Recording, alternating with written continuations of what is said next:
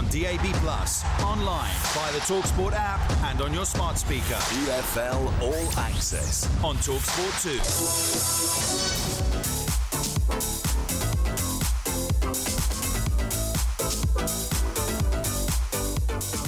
2. Hello and welcome to EFL All Access on TalkSport 2 as Coventry City shocked their local rivals Leicester to move into the Championship's playoff places. I thought the game was a brilliant game. I thought it was a great advert for the Championship. No quarter asked or given, and I thought we started really well. Reading's game against Port Vale in League One was abandoned due to fans protesting on the pitch against the ownership of Dai Yong. We'll hear from Nick Holton, a spokesperson for the protest movement. I'd rather see the club get no sort of coverage and be run well than be struggling but getting such amazing coverage and support in that respect. And you'll hear exclusively from Cambridge United's new striker Lyle Taylor as he got off to the perfect start with a goal and an assist on debut. But he had his doubts on whether he'd get another chance. I did wonder if I'd scored my last goal last week before this all happened, this move happened and everything. And I was in the car and I was on my own and it wasn't nice to think I might never feel that again. Plenty of stories for me, Hugh Woozencroft, and the former Ipswich striker Sam Parkin to sink our teeth into over the next hour. This is EFL All Access on TalkSport 2.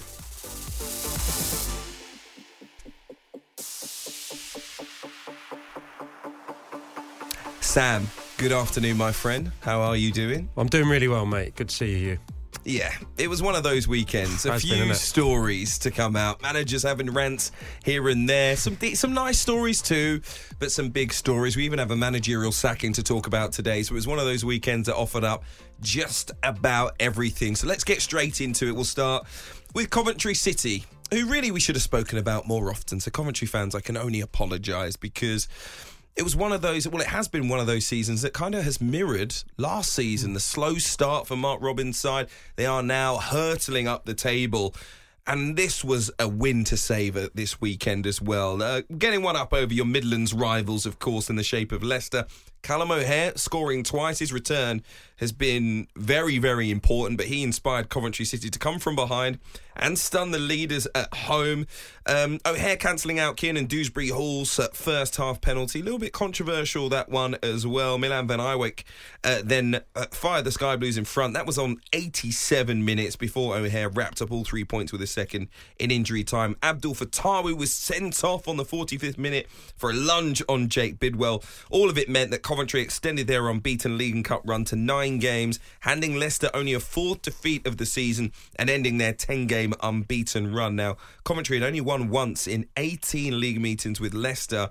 A 2-0 win in the days of Chris Coleman as Coventry boss back in February of 2008. So, as I say, really one to savour. The most important outcome, that Coventry now sit in the playoff places thanks to a superior goal difference. Let's hear what their manager Mark Robins had to say after the victory. He felt his side were always in control against the table toppers.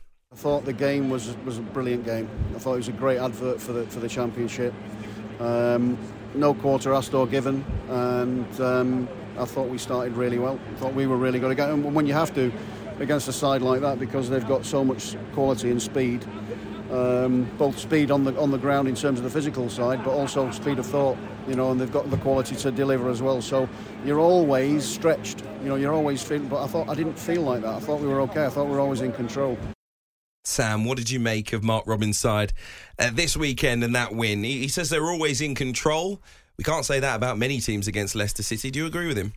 Yeah, I do. I thought they were, the best side probably with 11, and when Leicester went down to 10 as well. So, yeah, I thought it was a really composed performance. They kept knocking on the door.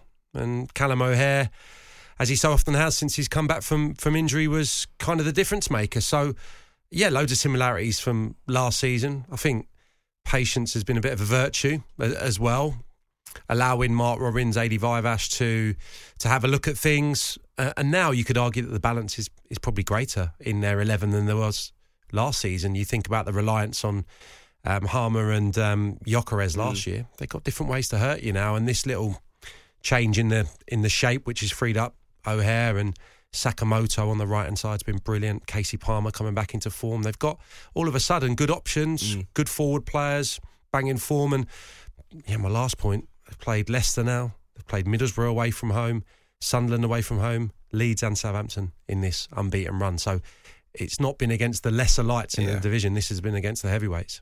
Think they can do it? Hold on to a top 6 spot until the end of the season?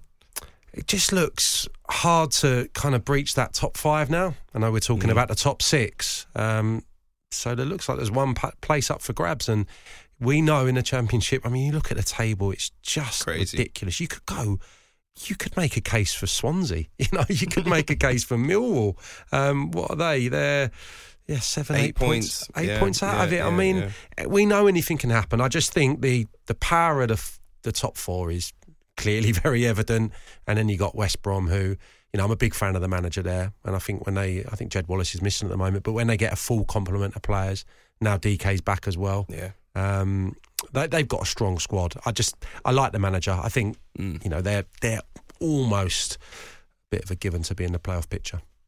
Coventry, Sunderland, Watford, Hull, Middlesbrough, Norwich, and the list goes on. Maybe trying to get into one spot there, 6th place. It would be about 10 into 1. So there is a long way to go. But I like the look of Mark Robins' side, and I think he's so important to it. You talk about, liking the manager at West Brom. I think we all know what kind of qualities Carlos Corberán has. Tactically, we don't usually get a lot from him when he talks, but whenever you listen to Mark Robins, you just get that sense of stability, calmness, someone who is likeable, but also, strong in terms of their outlook. And, his side over the last 3 or 4 years now has really mirrored him, tough, good times and bad times, and that constant, I think, remains something that I think will be really positive for them moving forward. I think they will make it. But like we always say, it's a long old season, isn't it, in the EFL? Long way to go in terms of the automatic promotion picture as well. Ipswich still fighting. They're almost my team of the weekend. I know it's your former side, but people can talk about how great Ipswich have been throughout the course of the season. They finally hit a point where, for me, it's kind of boom or bust. The results haven't been going their way over the last 4 or 5 games. Injuries aren't going exactly their way at this point in the season. And it's really a test of what are you made of now, I think, for that squad of players. They're in League One.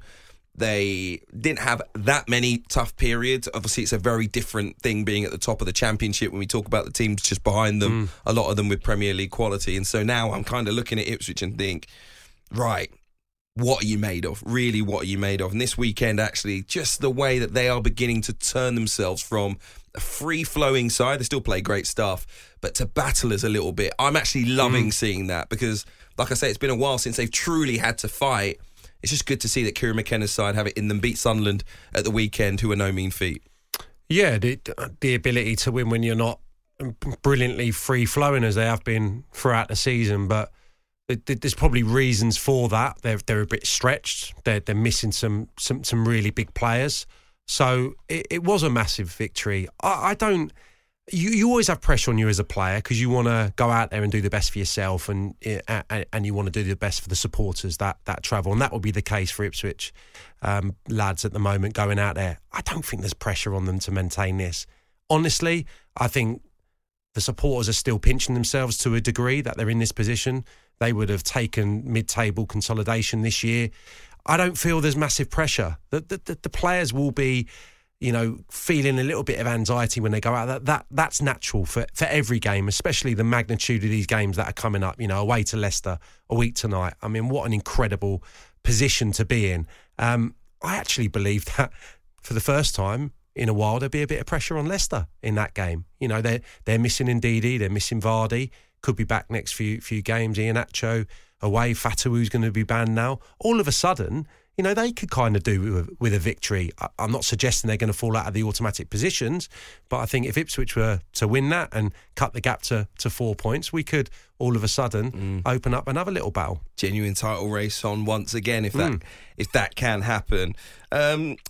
I wonder what to think about Ipswich moving forward, whether they can get back to what they were doing at the start of the season in terms of winning regularly. Do you think they have that kind of resolve in them? Like, it's good to see them end a 5-match winless run here, and even during that period there was only one defeat. So if that's the blip of a run during the whole season, it's not too bad, is it? It's not like you're losing games left, right and centre. However, do they have the energy left now to go on in the second half of the season, stay in top gear and get back to the team that was winning virtually every week? Or do you see them being a side that will be more 2 wins in 4 and a draw and a defeat maybe here or there? Well, it's only been one defeat in this recent little run. I think it's fair to say this bump in the road, if I can call it that, has been, down to the absence of some key players. I've been a massive fan of George Hurst. I think he's been fundamental to the way they try and play. There's kind of like 4 or 5 bullet points always in my mind when I'm talking about Ipswich. Leif Davis' role on the left. Connor Chaplin has gone to the right side in number 10 with the freedom to drop really deep. The pace, the directness of what Burns on the right, the clever set pieces. But George Hurst is so fundamental, I think, because he's very mobile. He's got the stature as well, but he can stretch teams behind.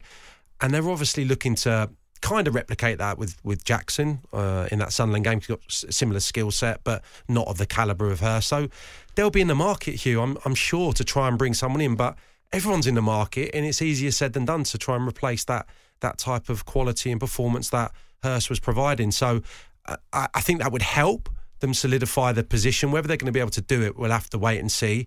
My gut feeling is that Southampton aren't going to go away.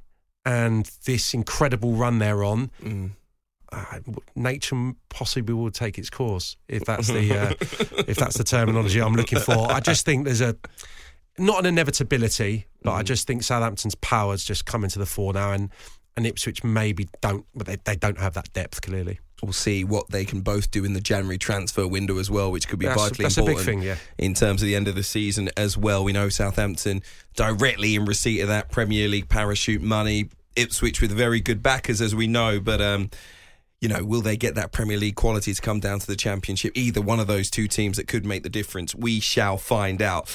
By the way, plenty to discuss before the end of the show. Let me just mark your card. Up next, we'll be talking about what's going wrong at Blackburn Rovers, worries mounting for Huddersfield. Queen's Park Rangers will get a little mention as well. We, of course, will be discussing Reading in League One. We'll hear from Lyle Taylor, who returned with a goal for Cambridge. We'll talk about Peterborough's credentials as well at the top of League One, and the sacking of Michael Flynn at Swindon. So plenty for us to discuss coming up here on EFL All Access, which is brought to you in conjunction with McDonald's. Order McDelivery on the McDonald's app and get tasty rewards points. It's 18 plus. Terms and conditions apply. On DAB+, online, via the TalkSport app and on your smart speaker. EFL All Access on TalkSport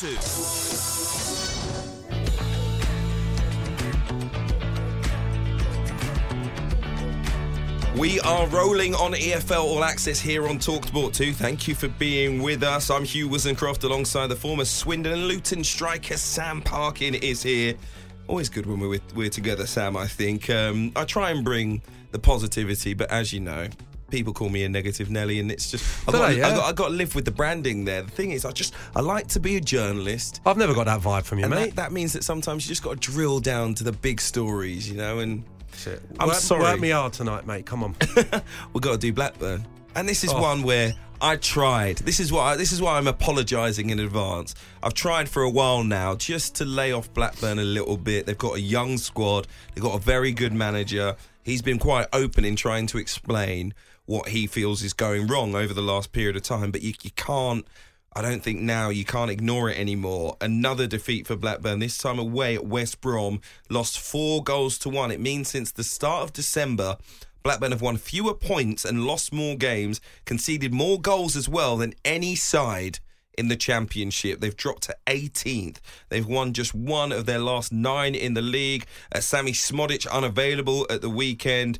But the turn in form for them has been very, very concerning for Rovers fans. So I felt we had to talk about them. They've conceded 2 or more goals in 10 of their last 11 games. So is it as easy as reading into that stat? Defensively, just not good enough? Or is there a bigger, wider concern in terms of how they're playing? No, I think that's the biggest concern. Absolutely, they've conceded the most in the division now. They've surpassed Rotherham, which is some going. And about 6 weeks ago they'd won 4 on the spin away from home. Now they've lost 5 consecutive games on the road and conceded 3 or more in each of those games. The goalkeeping issue continues to be a problem. I think even at the weekend, Wallstatt possibly could have done better with, I think it was maybe the own goal that got given in the end, the Thomas Asante was stretching for. So that's a big problem. I don't think they've got someone probably good enough in reserve either. I think Pears is the reserve goalkeeper. So that's an issue, but clearly defensively not good enough. And going forward, if you're being a bit pedantic, 40% of their goals have been scored by Sammy Smodics, who until this season was probably a very good attacking player, number 10, probably not someone that was going to play every week down the middle. And I know he hasn't done, but what I'm getting at is having lost Brereton Diaz in the summer, I don't think he's been appropriately replaced. I think the fact that Ennis and Telelovic, the 2 forwards that have been brought in, haven't scored a league goal between them, tells the story a little bit. The blessing really is the cushion they've got over the bottom 3. Well, I'll extend that to the bottom 4 and put Huddersfield into that conversation as well. They've got some brilliantly talented young players, having lost Travis. How did that even happen, by the way? I listen, I know Ipswich have a bit of money. We spoke about it a little bit earlier on, and maybe Blackburn need a little bit of money, but his influence, his energy on the pitch, off the pitch, losing a figure like that in your squad when you know that there's a lot of youngsters, I was left scratching my head. Yeah, maybe a business decision. He's been a bit in and out, hasn't he, the last few months. And there's, like I said, there's some brilliantly talented young players at that club. Garrett got a goal at the weekend. He's looked excellent when I've seen him. And when they're at it, and when they're and that's the reason I think they'll be okay, because I think they'll still pull these performances out of the hat from time to time. But I think the reality is that they've made some mistakes in the transfer market, that they haven't adequately replaced players, and there seems to be some kind of restrictions on the budget there at the moment. So I think they'll be fine, but it's a slide that needs arresting, because they were close last year, weren't they? Yeah. They won that game at Millwall. They thrilled us. I think it was the final game of the season, and we know on their day that he can be they're a very well coached side at the moment. They're not defensively good enough, and they're probably overly reliant on one guy to get them the goals at the other end. Let's talk about Huddersfield. You're not that worried about whether Blackburn will go down. I wonder how you're feeling about the Terriers. Listen, it was Ian Foster's first league game in charge of Plymouth, by the way. It was a draw against Huddersfield, but it is the 11th time that Huddersfield has failed to win at home. They've got the second worst home record, just 1 place and 4 points clear of the relegation zone in 21st. 4 points feels, to be honest, like a bit of a cushion at this point in time. But the Huddersfield Town owner, Kevin Nagle, tweeted after the game, not good enough. He also said, when we hired Darren, we were going to give him players to play the type of football he wants to. That's the kind of football we want. I think the fans want attack-orientated. We just don't have those players. We're getting more. Will he get more time? That's the question, because I think we all know fans can really trigger a football club into action when they're unhappy, and they don't seem very happy right now. I think we've spoken about U-turns quite a bit in the last week or two. It's certainly a phrase that I muttered when we were talking Tony Mowbray last week at Birmingham. So, I mean, this would be incredible for them to change again. They can't change again, but 3 wins in 21, I think it is, tells the story. There's not been an upturn. Penny for the thoughts of Neil Warnock probably looking on now, probably going to bide his time another couple of months and he'll probably spring into action somewhere. But no, it's not good. But given the comments of the owner here, he has to give him more time and he has to give him more players, because I think they were hugely undercooked coming into the season. They've brought in Matos from Chelsea, who got off the bench a couple of times this season. He's been a permanent fixture, really, so he'll add something, you would imagine, in the midfield. And Bojan Radulovic wasn't available at the weekend, someone they brought in from the Finnish league, but he's a centre forward, and that's the area where Darren Moore certainly needs help. When your centre half, Helik, is your top goal scorer, they're lacking, I would say, assets in the front position, so needs a bit more time. But absolutely, they're in they're in the battle, I would say. Because if you look at that bottom four, Sheffield Wednesday are the team that were showing consistency. I know they lost and lost badly at Southampton at the weekend, but out of the four, they're the ones that have shown signs of life. Huddersfield at the moment, definitely not. Blackburn, Queen's Park Rangers and Sheffield Wednesday in the next 3 games for Huddersfield. So I think after that, we'll probably get an answer as to what Darren Moore's future might be. At Queen's Park Rangers under Martí Cifuentes, they made their change. I mean, they're not going to U-turn. I doubt they will, but it's an 8th home defeat of the season. They lost to Watford at the weekend. 7 games without a win, 23rd in the table, 5 points from safety. They face Millwall, Huddersfield and then Blackburn. So an important run as well for Martí Cifuentes. How important will those 3 games, do you think, be in particular to shaping the future? Yeah, hugely. Probably the same conversation to a degree about new signings, but it's easier said than done this stage of the season. Lyndon Dykes scored yesterday, ironically, but they need more firepower. They need Chris Willock to turn this malaise around again, where he doesn't seem completely at it. I mean, the best performer was Sinclair Armstrong yesterday, but there's a bit of an inevitability that he's going to be really good until that final little moment, until that final execution of the finish, and he just can't get that right at the moment. I'm not sure that's going to turn around. It hopefully will in time. I don't see him all of a sudden turning into a really good finisher, a really good goal scorer at the level, so he needs a little bit of help. But there's a vulnerability to QPR at the moment. I told you off air, Hugh, my brother texted me early part of the second half and said, Watford win this 2-0. It was 2-1 in the end. But I was with him. Even with Watford going forward, even though QPR had chances, they looked a little bit more cohesive. Defensively, there's a huge vulnerability. I think the goalkeeper's had a dip in form. As good as Livermore's goal was, the first one, I think a more informed, younger goalkeeper maybe gets across there and makes the save. So after a brief upturn, they're back kind of where they were. So we'll see. We'll see what happens in the next few weeks. But I don't want to see that there feels like there's an inevitability, but I can't see where they're going to start getting consistency and a string of results together from. We shall see. Some difficult times at the bottom of the Championship. We'll be talking about the bottom of League One next. Reading on the agenda. You're listening to EFL All Access on TalkSport 2 in partnership with McDonald's. You can order McDelivery on the McDonald's app and get tasty rewards points. It's 18+. Terms and conditions apply. On DAB+, online, via the TalkSport app and on your smart speaker. EFL All Access on TalkSport 2.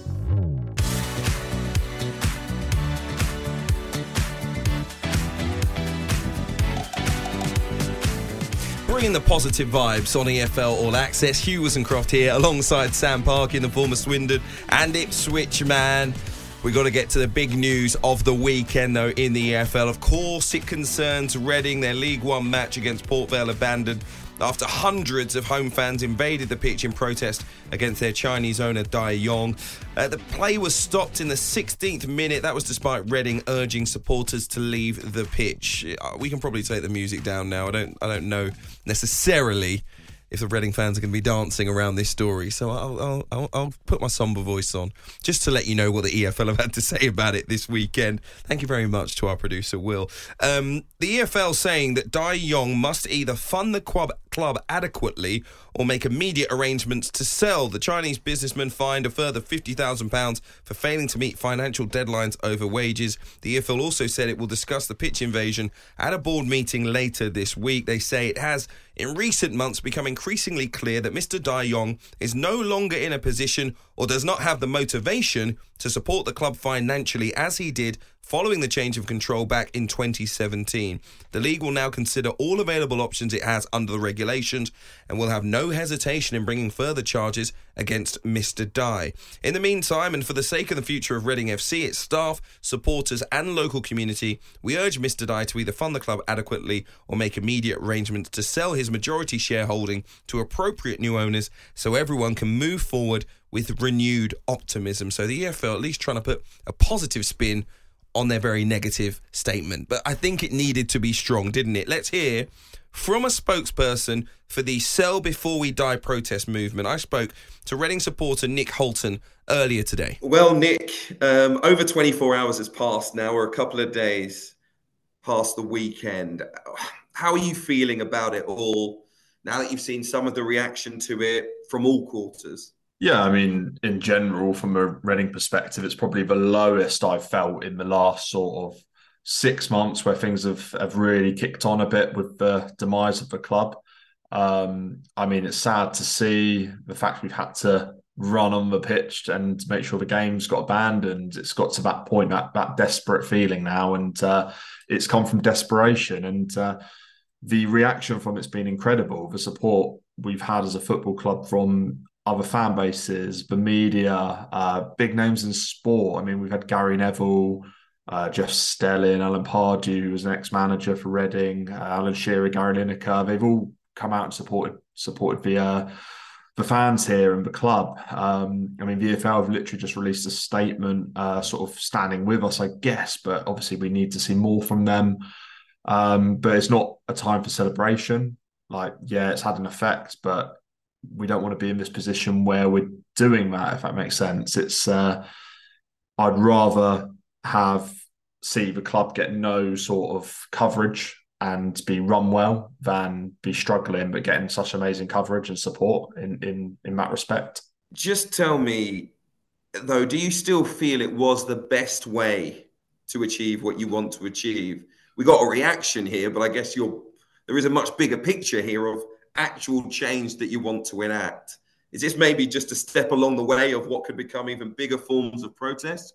Or do you feel like this is still something that is, accurately the best way to achieve what you want? Personally, and I think a lot of fans will agree now, that I don't think Dai Young cares. I don't think whatever we do, he cares. I think this was more anger and desperation to get support and sort of that traction and coverage it's got. I don't think we can top that in the stadium anymore. I don't think there's anything more we can do that's bigger than that. I think if we take it further, it needs to go to the EFL, to DCMS, to somewhere outside of the stadium that will hurt Mr. Dai. I think it's pretty clear that he just doesn't care at all. We did a massive march a few months ago and it was brilliant. A couple of thousand at least were involved there. Tennis balls have happened consistently for months now. It happened on Saturday. We did it in the first minute before, and the third minute, I think, before people started running on the pitch anyway. But I don't think anything will affect Dai Young now. I think he's got to be forced to sell the club. That's the only way I can see us getting out of this mess at the moment. What about the EFL then? You mentioned them a little bit earlier on. Yeah.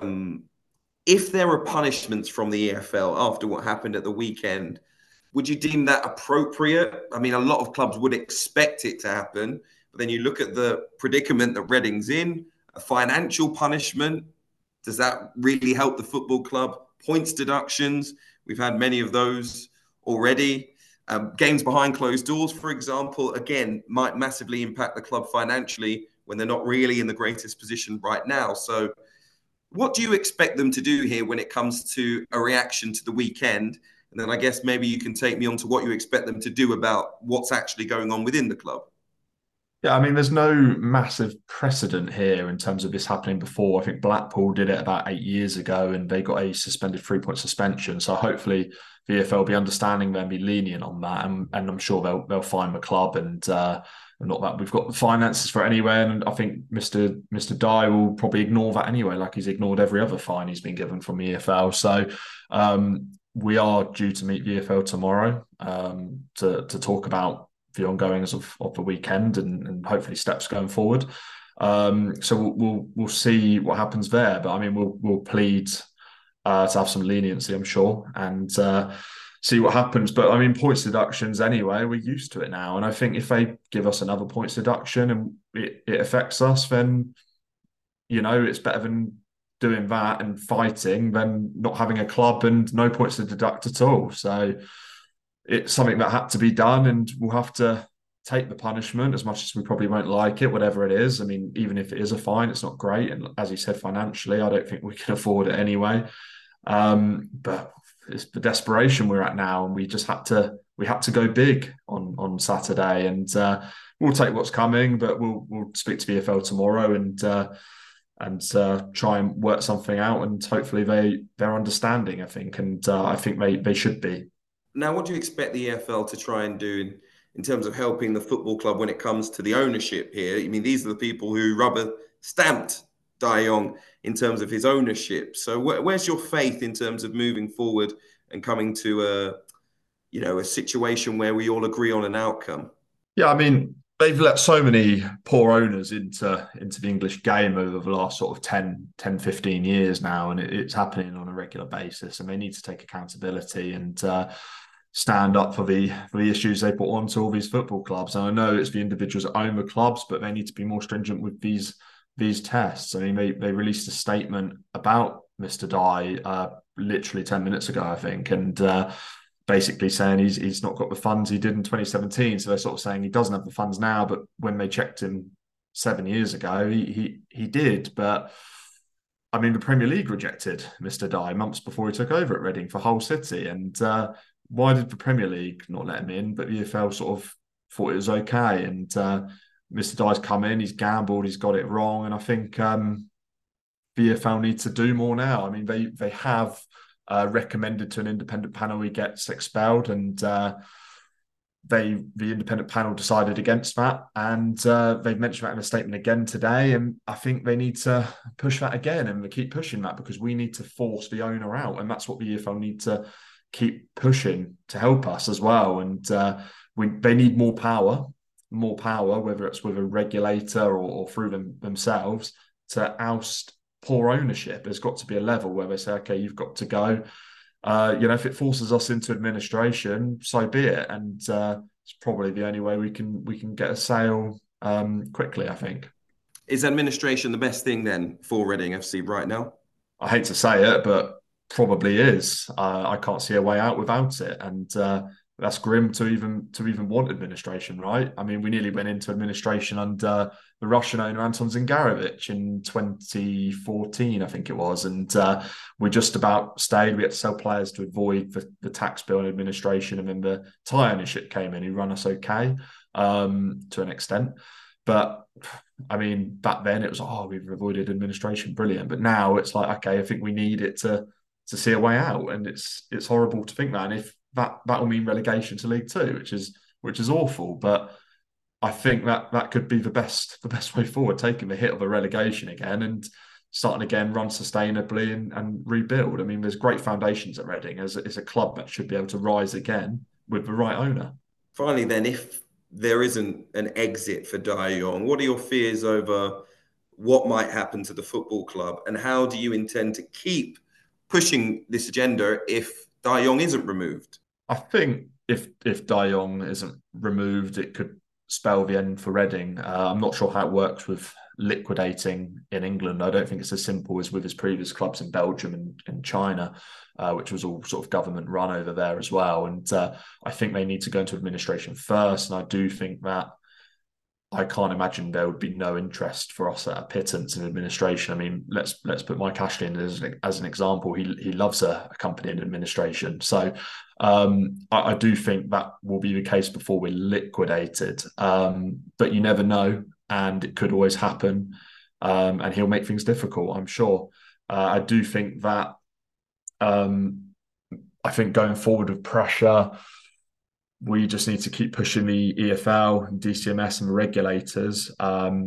We could always do more on the pitch. I mean, I'm sure tennis balls will continue. That's organic now with the fans, but he doesn't care. We will have to keep pushing and try and get him out and get new ownership in as soon as possible, because it's becoming dire at the moment, and we're going to be losing players throughout the January window, I'm sure, on a cheap deal. They're going beyond Mark Bowen's back, and he's been sidelined, which is awful. Players' mental health, they've come in during the summer looking at a new project that Mark Bowen sold them, and it's the opposite. And, players like Charlie Savage, 20 years old, moved down south, left his family, left his home, bought a place down there, and he's left in the lurch. He's been completely sidelined here, and it's not great at all. Nick Coulton there, the spokesperson for the Sell Before We Die protest movement. Listen, Sam Parkin alongside me. I know you're involved at Luton where there was extreme financial pressure. We all know what happened with the 30-point deduction and where it led the club eventually into non-league. It must be incredibly hard for everyone inside the football club right now. You know, the fans are doing what they can to create pressure. And they have support, as was mentioned there by Nick, from across the kind of football spectrum. Okay, some people would say Port Vale's fans, you know, they didn't want to make the journey for the game to be called off. But at the same time, they've been brilliant in terms of their support for the Reading fans and what they're trying to do. So credit to them as well. But just, you know, in terms of your experience, what is it like having to go to work every day, dealing with that amount of pressure? And it's not even really football pressure, it's financial pressure, it's above you completely. Yeah, I think when it becomes so vast, I suppose, the issues, the conversations that will be ongoing on matters away from the pitch, it can be quite disruptive, I think. And if we're talking about a squad which it's just about, you know, hanging on in League One, probably just about got enough quality, I would say, to stay right now in the division. The recent results have been good, if I can, you know, just talk on the football front for a moment. But if there is going to be a fire sale, if the reality is these talented young players, the likes of Abbey and Holmes, that are, if we're led to believe, going to be sold at cut price figures to Luton Town, potentially, I think that's the rumour, then of course I think it changes, because at the moment the players will still have that motivation, that hope that the 11 can garner points on the pitch. I think when that goes, the unity can quickly be shredded in a dressing room. And that was my experience. I think when it became too much, too overbearing, too much going on off the pitch, that can have a real negative effect on the players. At the moment, I mean, if I can draw anything from that time at Luton, it's turned out well in the end, but I think they were very fortunate during all the heartache, all the years of hurt, all the points penalties, the fines. Very fortunate they got the fan-led consortium at Luton. So my hope, I think, with everyone else, is that this can be resolved with new ownership. The problem is the legality of it all. I don't know how they displace this current owner unless he does it of his own accord. The bigger question for me sitting here is, how was he allowed to take over? How have they ended up in this predicament? And that opens the question to the independent regulator, and how the fit and proper test was probably not done accordingly at some point in time. It's a weird thing. You know, we hear the statement from the EFL, you know, urging the person that they said, you know, they're allowed to come into the football club to sell because they currently don't have enough funds. But, you know, do they need a process where we talk about, if someone comes in to buy a football club, we want to see if you've got the funds and the willingness to put those funds in for the next X amount of years, whether that's 5, 10, even longer. And then what do we do about where that money sits? And that's going to be a question for the independent regulator, maybe the you know, thing that we've spoken about for so long in football. Do football clubs need to put an amount of money to one side, owners, when they buy, that's almost a deposit account like we all do with our rentals? You know, here's a sum of money which, if anything goes wrong, you can use for this football club. Roman Abramovich, when he took over Chelsea, this is a Premier League story, but £400 million was set to one side. Now, maybe he knew what might come one day when it comes to the political situation. I don't know. But there was that, if you like, there was that thing to fall back on there in terms of the money. Do we need that throughout football? At obviously different scales for different football clubs down the pyramid. Listen, we could talk about variations on it, but I think ultimately when we hear from the EFL tomorrow and in the future, we'll hopefully get an answer which will satisfy all parties. Who knows? Mike Ashley might be coming in for another football club, because someone needs to save Reading. It's getting a bit bleak at the moment, to be perfectly honest. Anyway, fingers crossed for those Reading fans. They do have something positive to talk about moving forward. Let's move forward with something positive very quickly, Sam. And a feel-good story from the weekend I saw, and we thought we'd dive into Cambridge United. Brand new striker for them, a man who knows the EFL all too well. 33-year-old striker Lyle Taylor knows where the net is, and he showed it in Saturday's 2-1 victory over Fleetwood in League One. He got off the mark on his debut, only signed for the club on Friday morning. It has, though, been an incredibly difficult period for the striker. He said he even had doubts that he would ever get another chance. I spoke to him earlier on. Have a listen. Lyle, thank you so much for joining us. The last few days must have been a bit wild for you. Signing for Cambridge on Friday, a goal and an assist on Saturday. How's it all been for you? It's been a whirlwind, to be honest. I trained on Thursday at Wickham. Thursday afternoon we trained. And I got back, had a shower, got changed and everything, and I left the training ground. And I was going to the hotel to stay in Wickham to then train in Wickham on Friday. And I got a call, and it was, Lars, something might be happening. I was like, oh, okay, all right. It might be Cambridge. All right, brilliant. And then I got another call saying it might not be on. And then there was another one, it might be back on, and then it was off, and then it was on. It was honestly, it was on and off so many times. It was just mad. But it was like it wasn't on or off. It was just we were waiting for the conversations to be had. So it was kind of like a delay in conversations because people couldn't get hold of people, kind of thing. But then it was done, and that would have been, I don't know, maybe 5 o'clock, 5:15, and then the manager called me at 8 o'clock, 7:45, something like that. So it was pretty much done. It just hadn't been signed, sealed, and delivered, kind of thing. So I then drove. I was in Slough having food with a friend of mine, and I drove up to Cambridge. Stayed in the hotel, was up at the crack of dawn the next day to get in and get the medical side of things done, and get everything signed. Because for me to then be involved on Saturday, it had to be done by, I think it's either 11:30 or 12 or something like that to be registered. So we did all of that, got all of the paperwork done, which was a bit of a nightmare because I was getting dragged from pillar to post to do like the medical side of things and then sign paperwork, and then some paperwork hadn't gone through right, and I'd signed somewhere wrong. And honestly, it's not like it used to be where you just sign on a piece of paper. Now everything is done over email, on like DocuSign and things like that. So it is a nightmare. But it was done. Then I trained, and then Saturday happened. So yeah, it was the turnaround was just mad. It was mental how quick it was.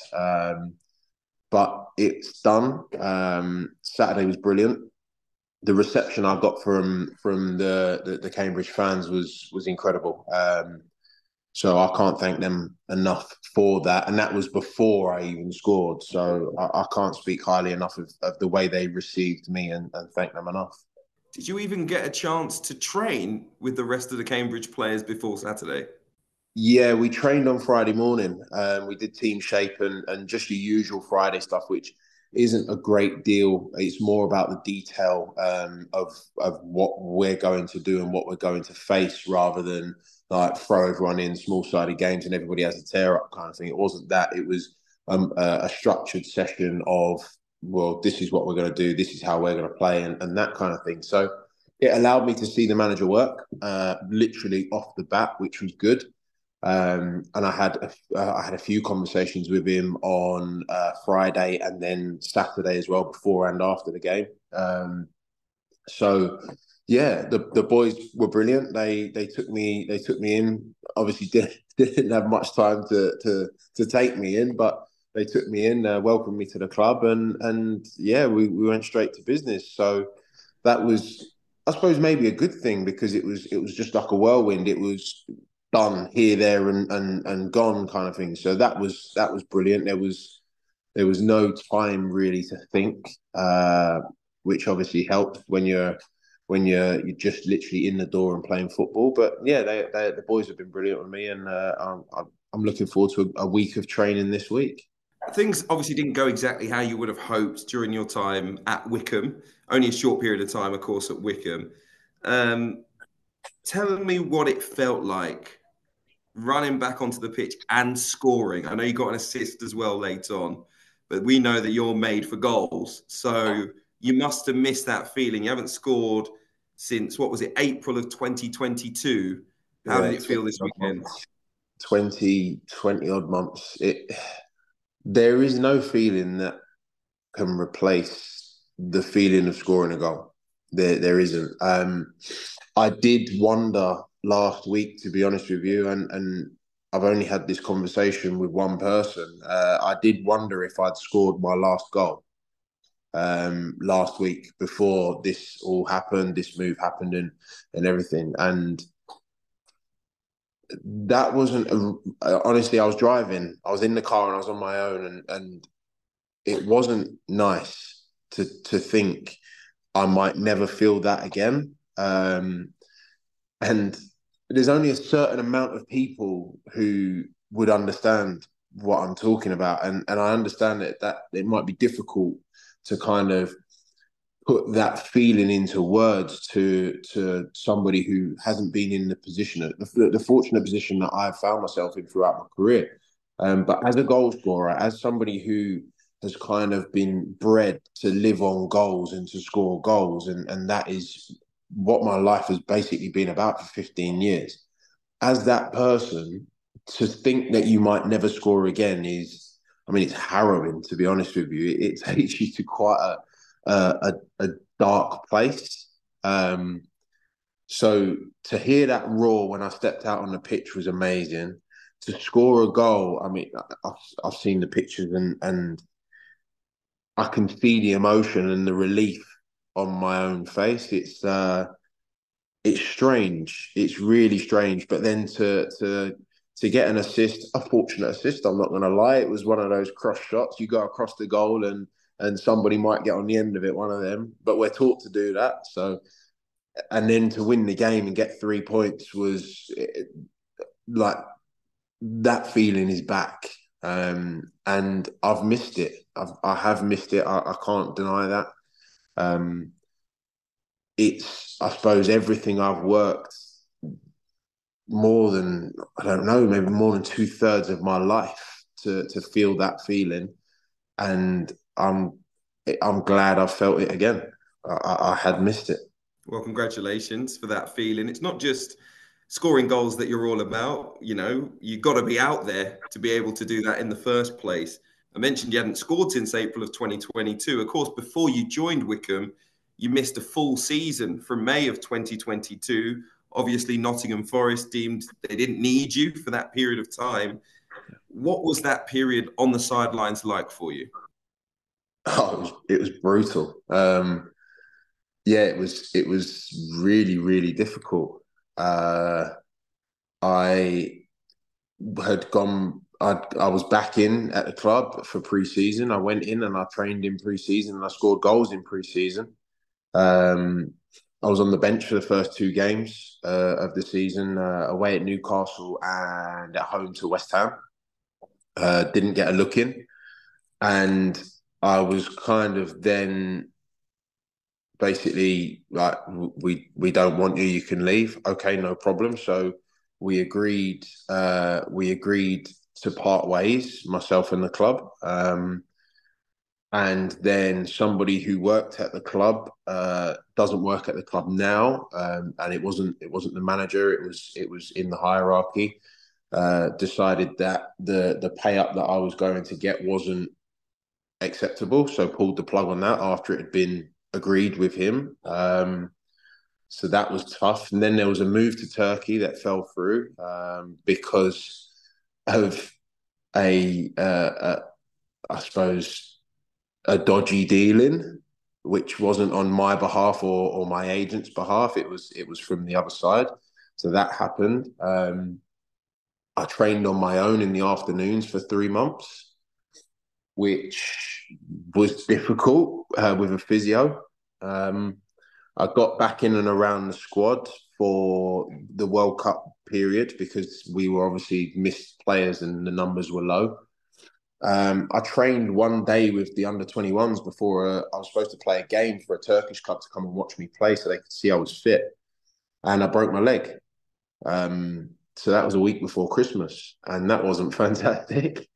So then I had 3.5 months of rehab trying to get that fixed, which was difficult and quite a lonely place.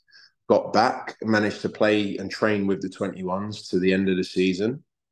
And I got a massive thank you to Joycey, Warren Joyce, because he allowed me to come in with his group and allowed me to train and allowed me to play. So that was really good. And then it was kind of, the summer was right. Let's go and find a club. And that was virtually impossible. It was almost like nobody would touch me with a barge pole. It was like, well, you're now incapable. You're 33 years old. You're too old. And that was what we were kind of met with. And I suppose it wasn't really a case of people saying, well, we know you can't play football anymore. We know you're useless. We know you can't score goals. It was more of, well, you're 33, so you are useless to us. Football in the last few years has gone younger and younger and younger. And I suppose I was kind of a victim of that. And that's fine, because that's the way the game's gone, and that's fine. But my whole thing with it was, as a young striker, which I was, I learnt from senior players. So the thing I always said to a lot of these clubs when the conversations were had was, who do you think the young strikers learn from? They don't learn from coaches or from like the manager or from the director of football or an analyst or anything like that. They learn from senior players, how a senior player carries himself, how they conduct themselves in training, out of training, recovery strategies, how they are as a man in our game. And that was kind of the argument I had with a lot of people, and they just didn't really care to listen. And that's fine, because that's how football is, and I understand that. But there has to come a point where you go, right, something has to come up. And it just didn't. Every time a door opened, a door closed, and it was a really difficult period. I was then given the opportunity by Wycombe to come in, which I'm massively thankful to Matt Bloomfield and to Wycombe for, because nobody else was willing to give me that opportunity. And it allowed me to get back into the groove of things, training every day for 2 months. And they said, we're not going to look to extend that contract. And I was like, no problem, that's fine. Thank you for everything you've given me. And now I've got to find somewhere where I'm supposed to be, because that's the way I looked at it. And Neil Harris, who I say was a teammate once upon a time. He was a teammate. I mean, we played for the same club, but I was very much a reserves player. I was a young striker at 18, 19. So we weren't really teammates in that sense, but we were both professional footballers at Millwall at the same time. So, and Chopper said, I want to bring you in. And to hear somebody wants to bring you in is invaluable in football, and somebody wants you. So as soon as that happened, it was like, yep, okay, let's get it done. And it was done very quickly. And yeah, I couldn't have wished for a better start. So now it's about head down, graft and grind, and try and improve the position we find ourselves in as a football club. And try and build forward. What's Neil Harris's message been for you? It's been very simple. He said, I know who you are as a character. He said, I need you as a character. He said, I know you score goals and can score goals, and I need you to score goals. He said, and I need you to have the I suppose, the arrogance of a striker, whereby it's, okay, I'm going to score goals. I'm coming in here, and I've got a point to prove. And that's what he said. That's what he wants from me. And it's funny because I had a message from Lee Bowyer, who's obviously my international manager and has managed me on 2 previous occasions. And he said to me, very simply, get your head down and work hard. That's it. Because everything else comes with that. If I work hard enough, the chances will come, the goals will come.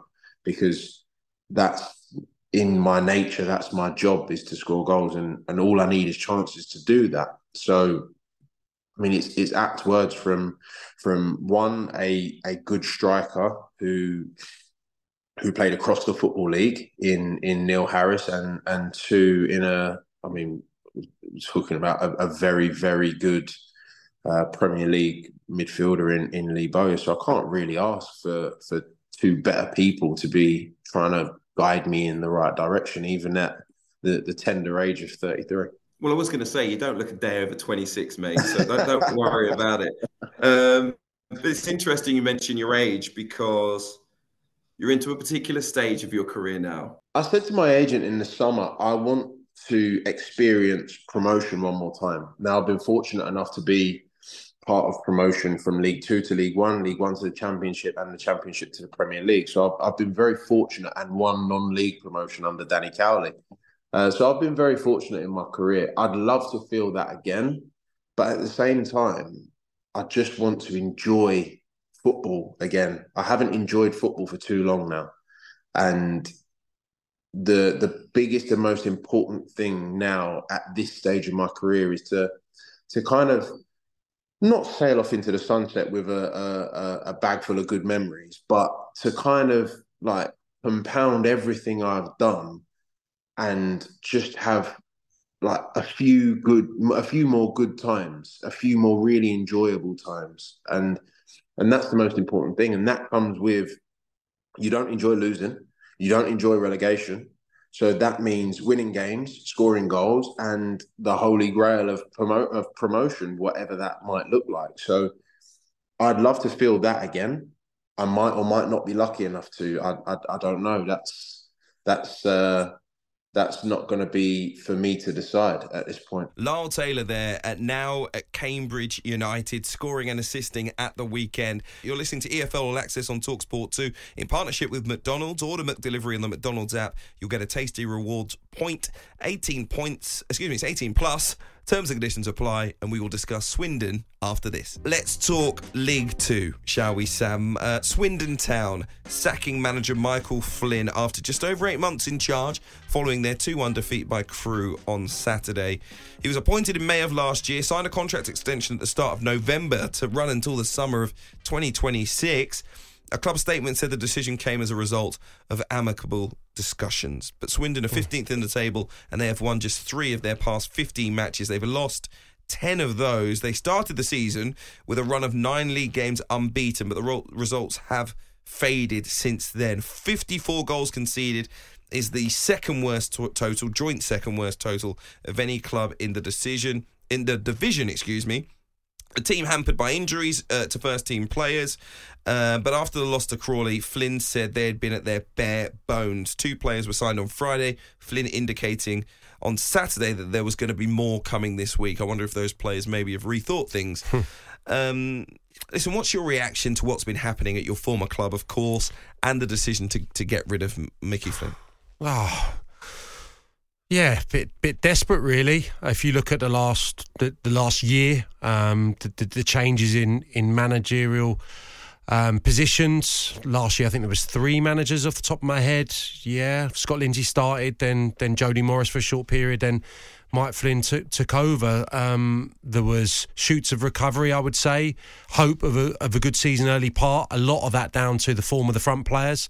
I think it was a real imbalanced squad at the start of the season, and there's been a continuation of that theme, really. They're so short in experienced defenders. That's always been my takeaway when I've seen them live this year, and that's not been remedied in this window thus far. So that's problematic. And when you consider they've taken 30 goals and 12 assists away, Kemp and Young, they were terrific. I think they've been directly involved in 42, one or the other of the 50 goals that Swindon have scored. So that's enormous, and they have to be adequately replaced if Swindon are going to have any chance of climbing a table. The biggest issue here, though, is clearly who's leading the managers, the hierarchy at the club. It's not clear exactly what's going on, but there's problems there. People aren't singing from the same hymn sheets, and I don't think ultimately the biggest problem is with the manager. I think it's upstairs right now, and until that's solved, until whatever's going on behind closed doors gets resolved, unfortunately, it's not going to be a successful team on the pitch. And I think that's where we are. I don't think this is a huge slight on Michael Flynn. I think he could have been more adaptable in the last few weeks. Of course, he could have probably inspired the team to do a little bit better during this barren run of 1 win in 8 games, but I don't think he's the biggest problem at the club, and I think that would be the feeling amongst the supporters right now. Is it be careful what you wish for? In terms of a manager? Yeah, in terms of changing managers now, because he is experienced. He has had success. I know things aren't going great right now. He's a strong character. Maybe that's what you need during the tough times. Swindon fans will probably tell me the football wasn't good enough. We're conceding too many goals. He is directly responsible for that. And yet you wonder who's going to come in, who's going to immediately improve that situation. I'd imagine I've never been a football manager, and I'd imagine it's one of the worst things that can possibly happen. What's happened to him this morning professionally, he might in time be relieved to be out of it, is my honest answer.